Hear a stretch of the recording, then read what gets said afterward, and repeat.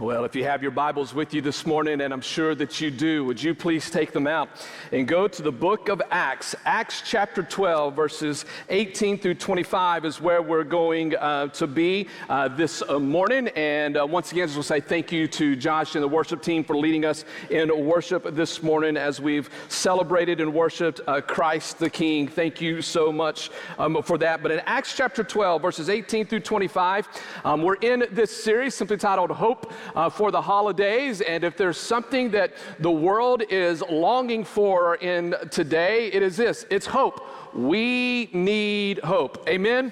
And so we are looking at hope found in the Christmas story, but as we are looking at the Christmas story through the book of Acts. And so I've titled today's message, Family Matters. Say that with me. Family matters. You know, one of the great traditions of Christmas time is the picture of families coming together and enjoying one another's company, or not enjoying one another's company, but families do come together. It reminds me of two young brothers who were spending the night with their grandparents during the Christmas season, and it was before Christmas, and at bedtime, the two brothers, they knelt down beside their bed and they began to pray, and the youngest brother began to pray very loudly, and he prayed, "I pray for a new bike.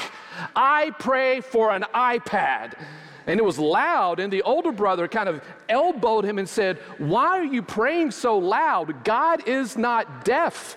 And the young brother said, "I know, but Grandma is." They understood family, amen? They understood a family. And so Christmas is just a great time for families to come together. But what I want us to look at is why do families matter, and why does it matter that we're in a family? What is God's idea about a family? Now, before we read our text, let me give you just three biblical principles about a family that we see all throughout Scripture. Number one, families were created by God. Amen? God created the family. Well, how do you know that? Well, that goes all the way back to Genesis chapter 2. In Genesis chapter 2, verse 24, this is what God's word says. It says, "For this reason, a man," which in Greek means in Hebrew, it means a man. In Greek, it means a man. And in English, it means a man. Are you with me? "A man shall leave his father and mother and shall be joined to his wife," different than a man, female, that's what it means, "and the two shall become one flesh." This is the biblical idea of a family. Now, when God wrote this, Genesis chapter 2, this is before the fall.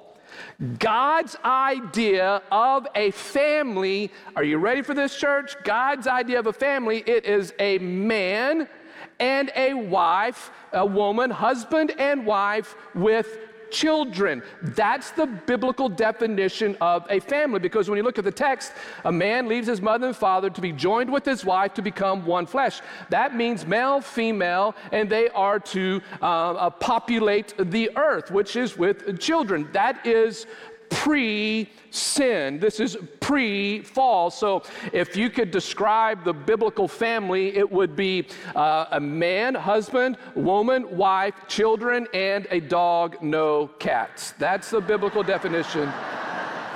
Amen? Take it to the bank. That's the definition of a family. But here's why we need to say this, and students, junior high, middle school, high school, college students, here's why you need to understand this, because this is not what the world believes. It's not what the world believes. Listen, the family is God's idea. As a matter of fact, the family is the first divine institution. It predates the church. Do you know that, family? Families predates the church. And so this concept of a family, this is God's idea, that a man and a woman come together to produce children. This is the family. Listen, mankind did not think up this idea of a family. It's not man's idea. And what we're seeing in the 21st century is this, that man is trying to recreate the family and redefine the family. But folks, this is not our idea. It is God's idea about the family. God created the family. You need to understand that. Number two, understand this about God's word and about the family. God designed the family to teach God's ways to the next generation. God gave you and I as families, He gave us the job description, and part of that job description is we are to pass on the faith to the next generation. And this is what Moses wrote in Deuteronomy chapter 6. In Deuteronomy chapter 6, verses 6 through 7, it says this, "These words which I'm commanding you today," this is God through Moses to the people of Israel, said, "These words which I'm commanding you today shall be on your heart." And then he says this, "You are to teach them diligently." That word diligently means you need to talk about this with your children. This needs to be God's word, God's command needs to be on your lips, moms and dads, and speak those to your children, to your grandchildren. You talk about God's word when you sit down at the house, when you walk along the way, and when you lie down, and when you rise up. This is God's command for us as a family. You, mom, you, dad, you are to teach God's commands to your children. Amen? That's the design for the family. God created the family. God gave the family a job description. And here's number three. The third thing I want you to see about a family is that God uses family terms to express spiritual truths. When you think about this in Scripture, God uses family terms to express spiritual truths. For example, God is called what in the Scriptures? Mother or father? Father. Y'all weren't very positive in that, were you? Let's try that again. What is God called in Scripture? Father or mother? He's called Father. Listen, all throughout Scripture, God is referenced as Father. All throughout church history, all throughout Christianity, all throughout Orthodox Christianity, Orthodox meaning you go back in time, all throughout church history and all throughout biblical history and literature, God is referenced as Father, not Mother. And nobody was offended by that until the 20th and 21st century. Are you with me? Yeah, nobody was offended by that until just recently. You call God our mother, you're going against historical Christianity. That's just the reality of it. That's the biblical truth. That's what those who have gone before us have always called God our Father. You look at Scripture, we're called God's children. Believers in Christ are called God's children. Jesus is called our brother. You just see all throughout Scripture that God uses the family to express spiritual truths. Those are all God's ideas, but we have a problem, don't we? We have a problem, right? Something happened in Genesis chapter 3 that has totally destroyed families. Amen? And in Genesis chapter 3, sin enters into the world, and God's idea has been messed up because man messed it up and sin entered into the world.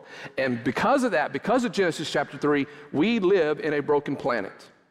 And because of this broken planet, that means this: families don't work very well together today. Can I get a loud amen on that one? Amen. Yeah, I want you to write this down. Write this down. Every family is broken, and there are no perfect families. That's the reality, isn't that right? Now, some of you may be saying to yourself, thank goodness somebody said that, right?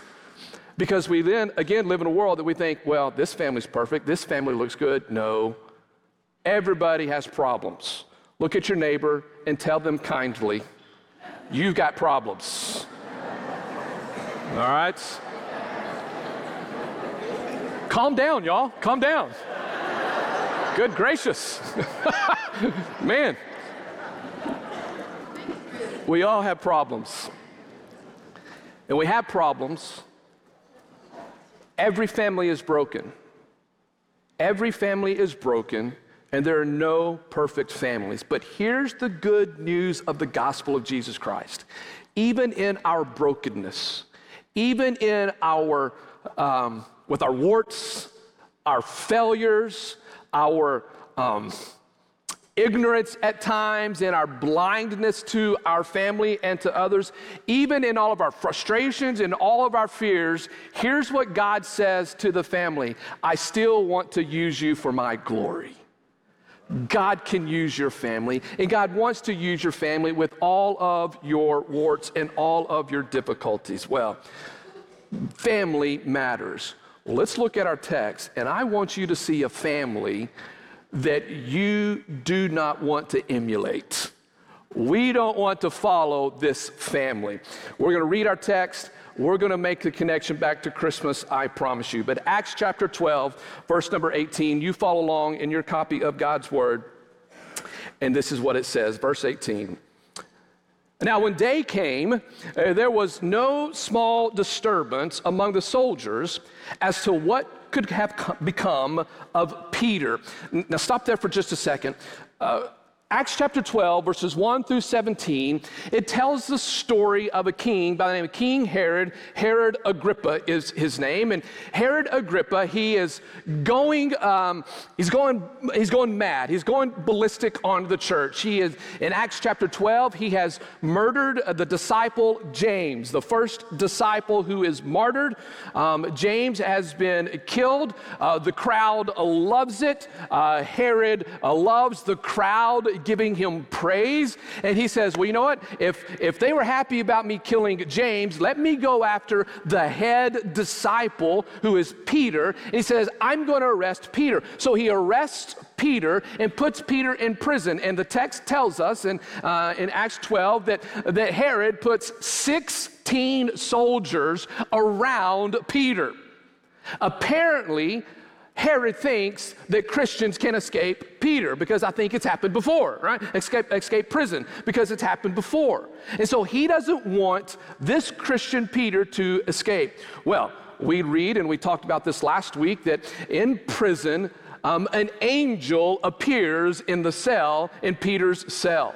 And the angel says to Peter, I'm delivering you, get up, let's go. And the scripture says that the chains fell off, and Peter walks out of prison, and the soldiers, they're all asleep. Peter walks out, and the story tells us, goes on, that Peter makes his way to the house of John Mark. John Mark shows up later in the book of Acts when he goes on mission trips with Paul and with Barnabas. He shows up at John Mark's house, and Peter, in the middle of the night, knocks on the door. Now, when somebody knocks on the door at 3 o'clock in the morning, men, what do? You tell your wife to go answer the door. That's what you do.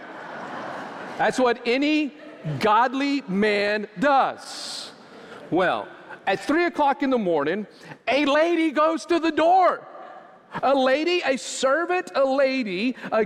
to the door, and she answers the door, and she hears Peter's voice. And she's so excited that Peter is there. Do you know what she does? She runs back inside where everybody is and says, hey, Peter's at the door. And all the people said, well, did you open the door and let him in? And she said, I didn't think about that. She runs back, she opens the door and lets Peter in. And Peter tells this great story of how God has delivered him from prison. It's a great, great story. And in verse 18 picks up that story and says, the soldiers who were watching him, they were a little afraid. There was no small disturbance. Something happened. Well, let's pick up our story. Verse 19, when Herod, this is Herod Agrippa, had searched for Peter and had not found him, he examined the guards, the 16 of them, and he ordered them that they be led away to be what? He killed them. He killed all 16 soldiers. And then he went down from Judea to Caesarea, and he was spending time there. Verse 20, now he was very angry, this Herod Agrippa, with the people of Tyre and Sidon. And with one accord they came to him, and having won over Blastus, the king's chamberlain, they were asking for peace because their country was fed by the king's country. And on an appointed day, Herod, having put on his royal apparel. One commentator said this, that his apparel was covered in silver, so that when the sun hit his apparel, the sun brightly reflected off of his silver. He wanted people to see him. You get the idea? He wanted to be seen. And he took his seat on the rostrum. The rostrum is the Greek word bema. This is a bema seat. You may know, believers, the name bema seat, the judgment seat in 2 Corinthians chapter 5. Every believer in Jesus Christ, you and I will stand before the bema seat. It's a judgment seat where you will stand before the judge, God the Father, God the Son, and you will be judged according to the deeds that you have done. This isn't a salvation judgment. It's an awards ceremony. Every single one of us in this room who are believers in Jesus Christ, you will stand before the bema seat. Please do not confuse this, what Revelation calls the great white throne judgment. Look at your neighbor and say, you don't want to be at the great white throne judgment. You don't want that. That's a bad judgment. That's when those who are not believers in Jesus Christ are told their eternal destination.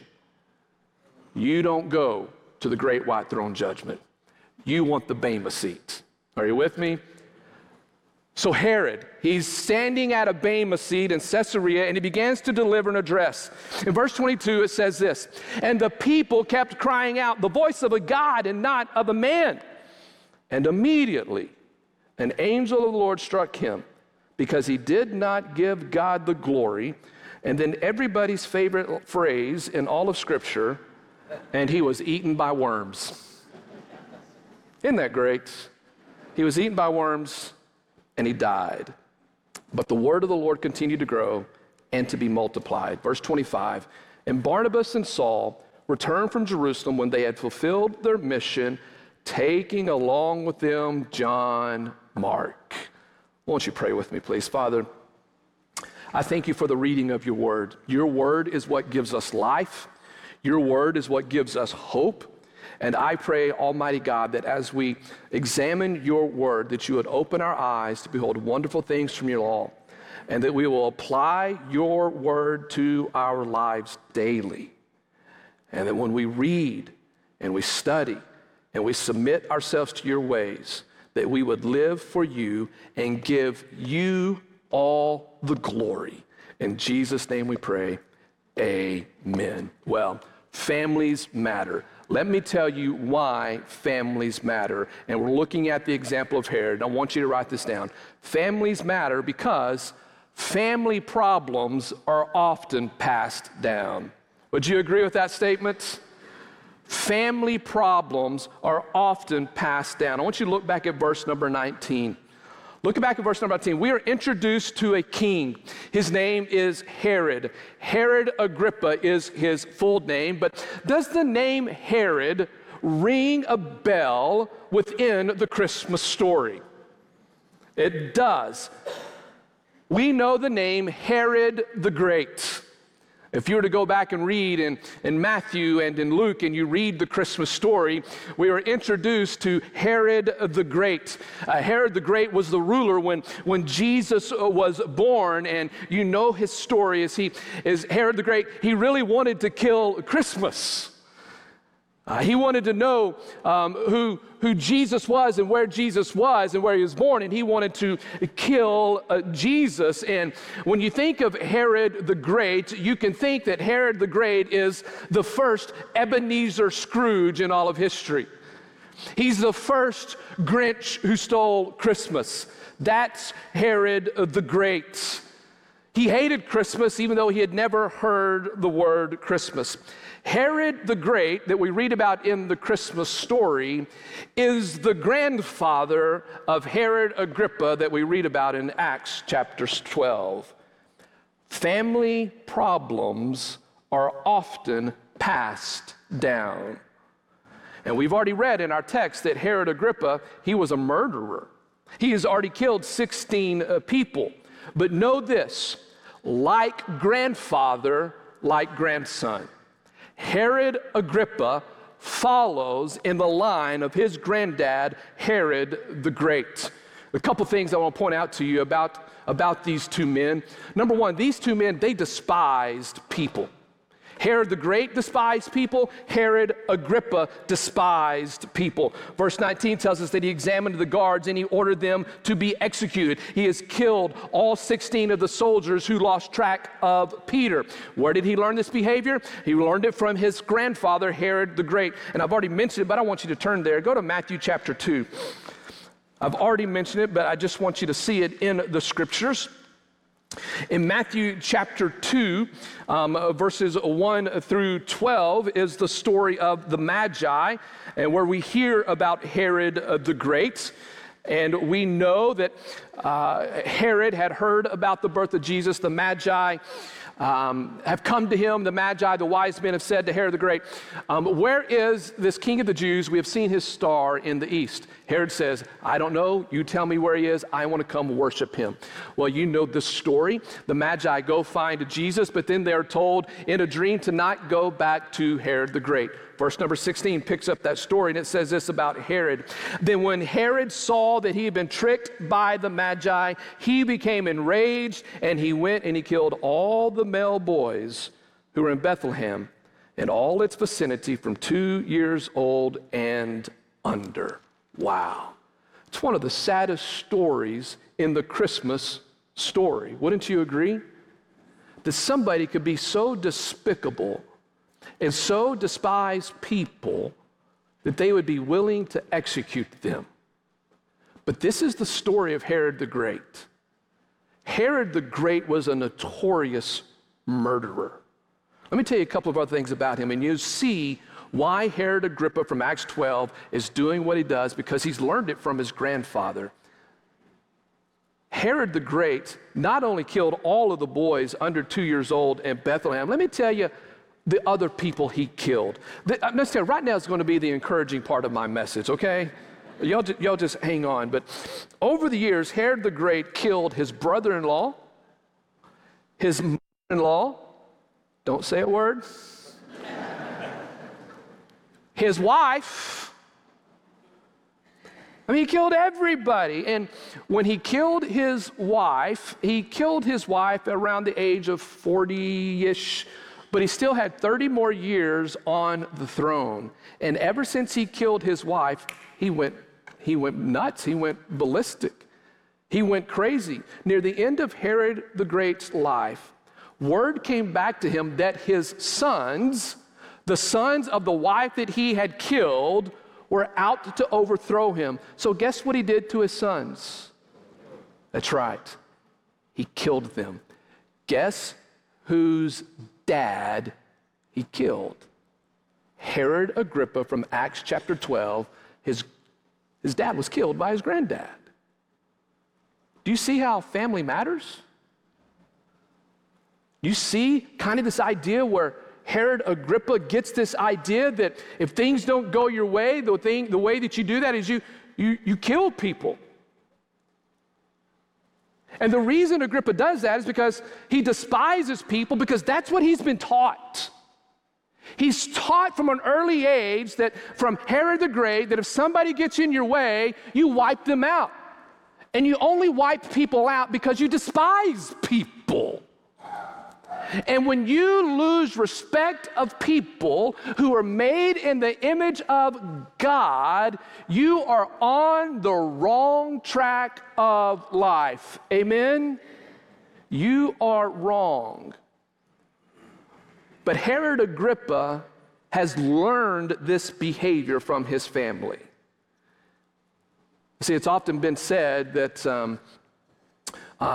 you actually, people learn by just observing what you do. Agrippa's learned this from his family. He despised people. The second thing that I want you to see about Agrippa, and he learned this from his grandfather as well, is this. They both were prideful and arrogant. Look at verses 21 and 22. When it says, on that appointed day, Herod, having put on his royal apparel, we talked about the shininess of that apparel, he took his seat on the rostrum, and he began delivering an address to them. That Greek for delivering, it's in the imperfect tense, which means he didn't shut up. That's what it means. I won't say this, never mind. I was going to say he was a typical politician, but I decided not to say that. That's okay? All right. But not the politicians in our congregation. You do well. And he began talking, and he was just boasting. And then verse 22 says this, the people kept crying out the voice of a God and not of a man. Have you ever heard of the word flattery? Have you ever heard of the word flattery? The word flattery means excessive praise. Verse 22 is excessive praise, and flattery is giving excessive praise or giving excessive compliments for your own personal gain. That's flattery. And here in verses 21 and 22, you see this taking place. The text says in verse 22 that they kept crying out. They kept telling Herod, you're the voice of a God and not of a man. And again, it's in the imperfect tense, which means they are saying this over and over and over and over and getting louder and louder and louder and louder. And they are declaring to Herod, you are the greatest. You are the voice of a God. You are not a man. So this huge crowd is just giving this excessive praise to a king who does not need his head to get any bigger. Are you with me? And they are showering him with praise. Now, why are they doing that? Why are they giving him excess praise? Well, you look back in verse number 20, it tells you why. Because he's mad at their people. He's mad at the people. He's trying to, they're showering him with praise because they're trying to convince him not to be mad at them. And they're saying things to him that are not true. But instead of receiving it as just a compliment and moving on, something happens to Herod. He receives it. And he believes it. You see, that's the problem with flattery. Is that people can tell you good things, and then your head gets bigger. And the Bible says that's dangerous. The Bible says in Proverbs chapter 27, it says this, the crucible is for silver, the furnace for gold, but a man is tested by the praise that is given to him. You be careful when praise is given your way,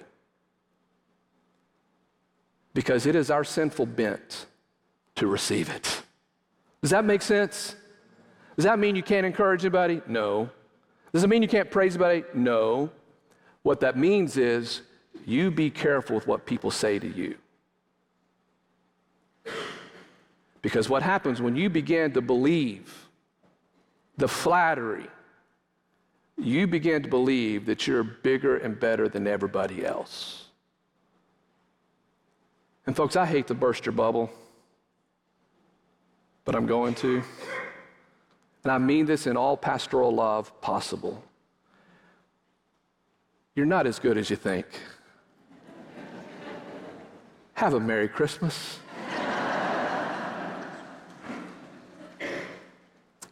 But you're not as bad as you think either. You're not as good, but you're not as bad. Do you know why?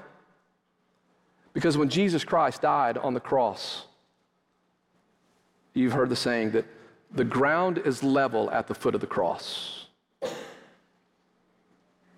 You're no better than anybody else. We're equal in the eyes of God. You're created in the image of God. Now, Pastor, how can you say that we're all equal? Well, God created you.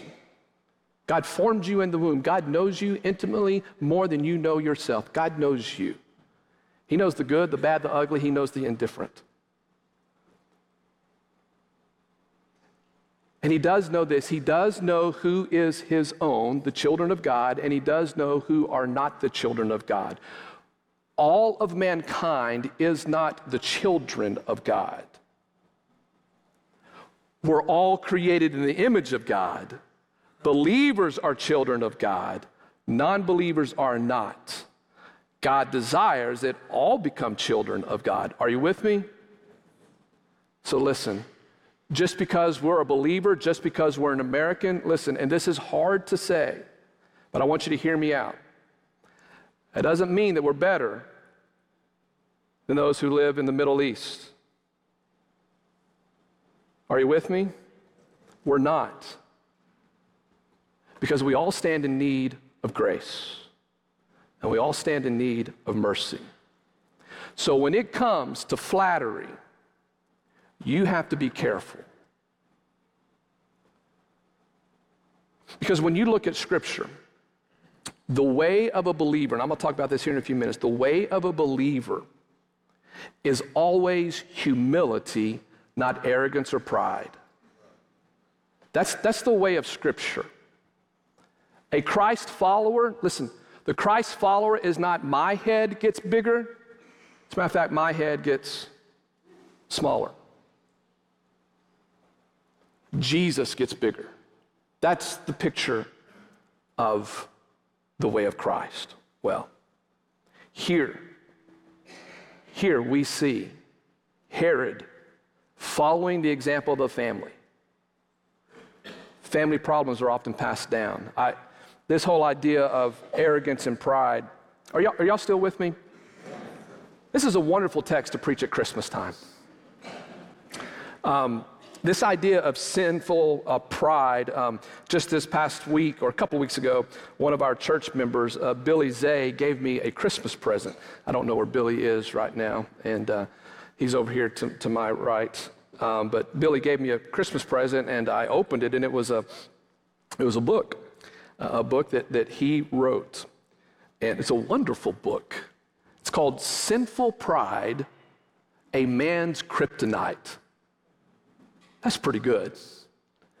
And I've read several chapters of it, but in his book, Billy talks about Muhammad Ali. Anybody remember that guy?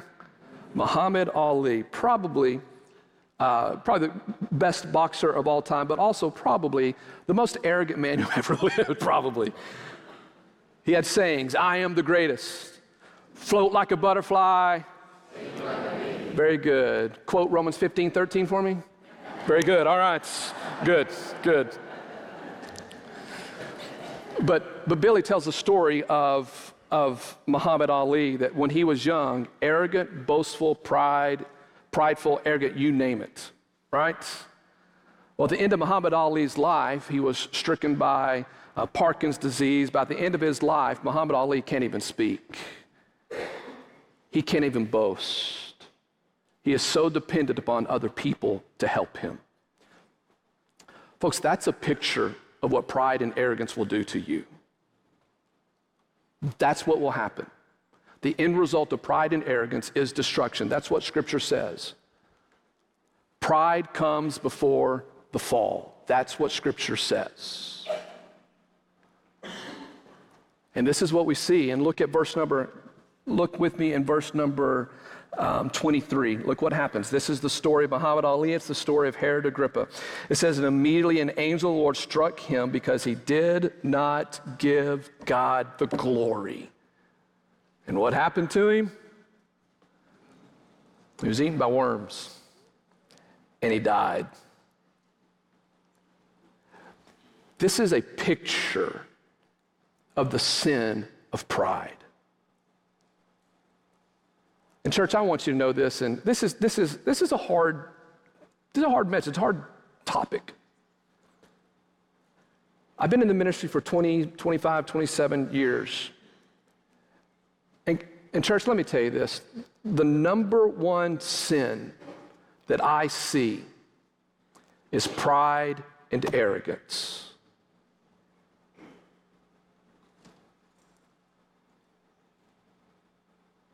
It's pride and arrogance. It's the unwillingness of God's people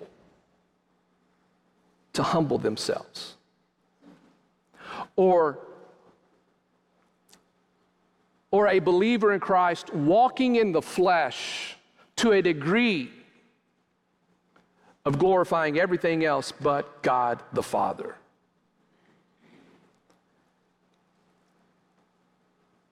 I've counseled countless people, and you can always go back to pride and arrogance within any relationship. There are two phrases in this world that are very, very difficult to say. I'm sorry and Worcestershire sauce.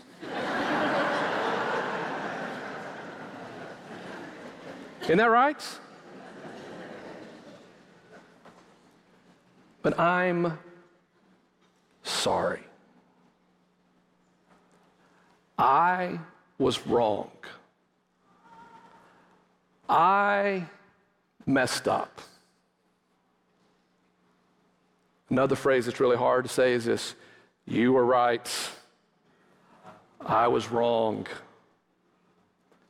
But folks, I want to tell you that at Christmas time, when we see the baby that's laid in a manger, and we see our Lord and Savior come in the most humble of ways, and you see the story of the Magi coming to Christ, bringing the gifts, and it says in Scripture, they bowed down.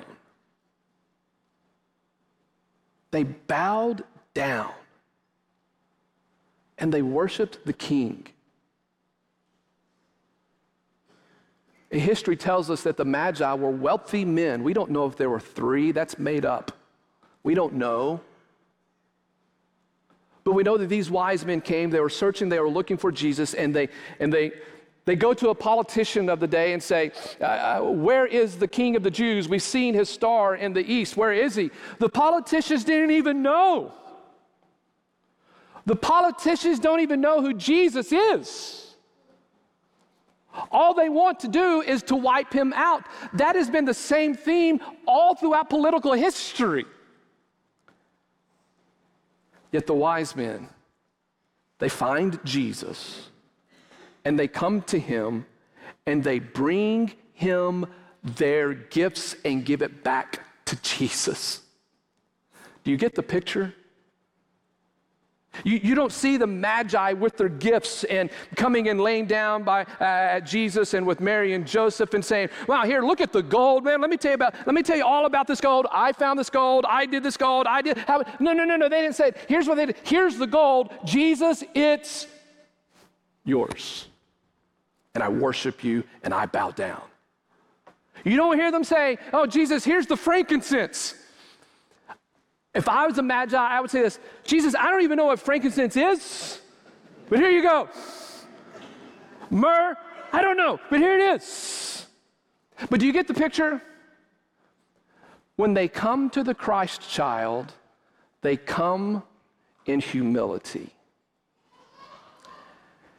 And at Christmas time, we were reminded of the simple way that Jesus came into this world. He was born to a teenage girl who wasn't even officially married yet. Can you say scandal of all scandals? Church, did you know that pastors have been run out of their church because their daughters became pregnant out of wedlock? Do you know that? I know friends that has happened to. Yet Jesus comes through a teenage girl. Her fiance Joseph isn't even the father. And you look at Mary. And if there's any person in all of Scripture who could have said to God, how dare you? God, you messed up my life. How dare you do this? It's not what I signed up for. It's not what I wanted. I didn't do this. Of all the people in Scripture, Mary could have done that. But when you read Luke chapter 1, it tells us this, that Mary said this: I am your servant. you do to me as you please. Do you know what that is? That is a state of humility. God, you're bigger than me. I don't understand. But I humbly accept my plot in life. You read later on in the book of Luke and the Christmas story, and you read of Mary, and she wrote this song called the Magnificat, one of the most beautiful songs ever written. And Mary responds back to Jesus after hearing about her cousin Elizabeth and her pregnancy. And Mary says back to Jesus or to God the Father and says, my soul exalts you. Thank you for choosing a humble servant. Of all the people in Scripture who could have condemned God for what he did to her, Mary's the one, but also Mary is the great example of the one who could boast like no other person could boast. Because she's the mother of the Christ child. If anybody in all of history could have boasted and bragged and said, look at me, look at what God has done for me, look at all of my glory. If there's anybody who could say that, it was Mary. But you know what? She didn't. She bowed the knee. And she walked in humility. The Magi walked in humility. Mary walks in humility. And we remember them fondly for what they did. History will forget about Herod the Great and Herod Agrippa and the things that they have done. They did great things, but here's what we know about them. They passed on a legacy of evil, of hating people, and of painful deaths. The Magi, Mary, humility, wisdom, love, which is the way of the cradle. Because when you choose to follow Christ,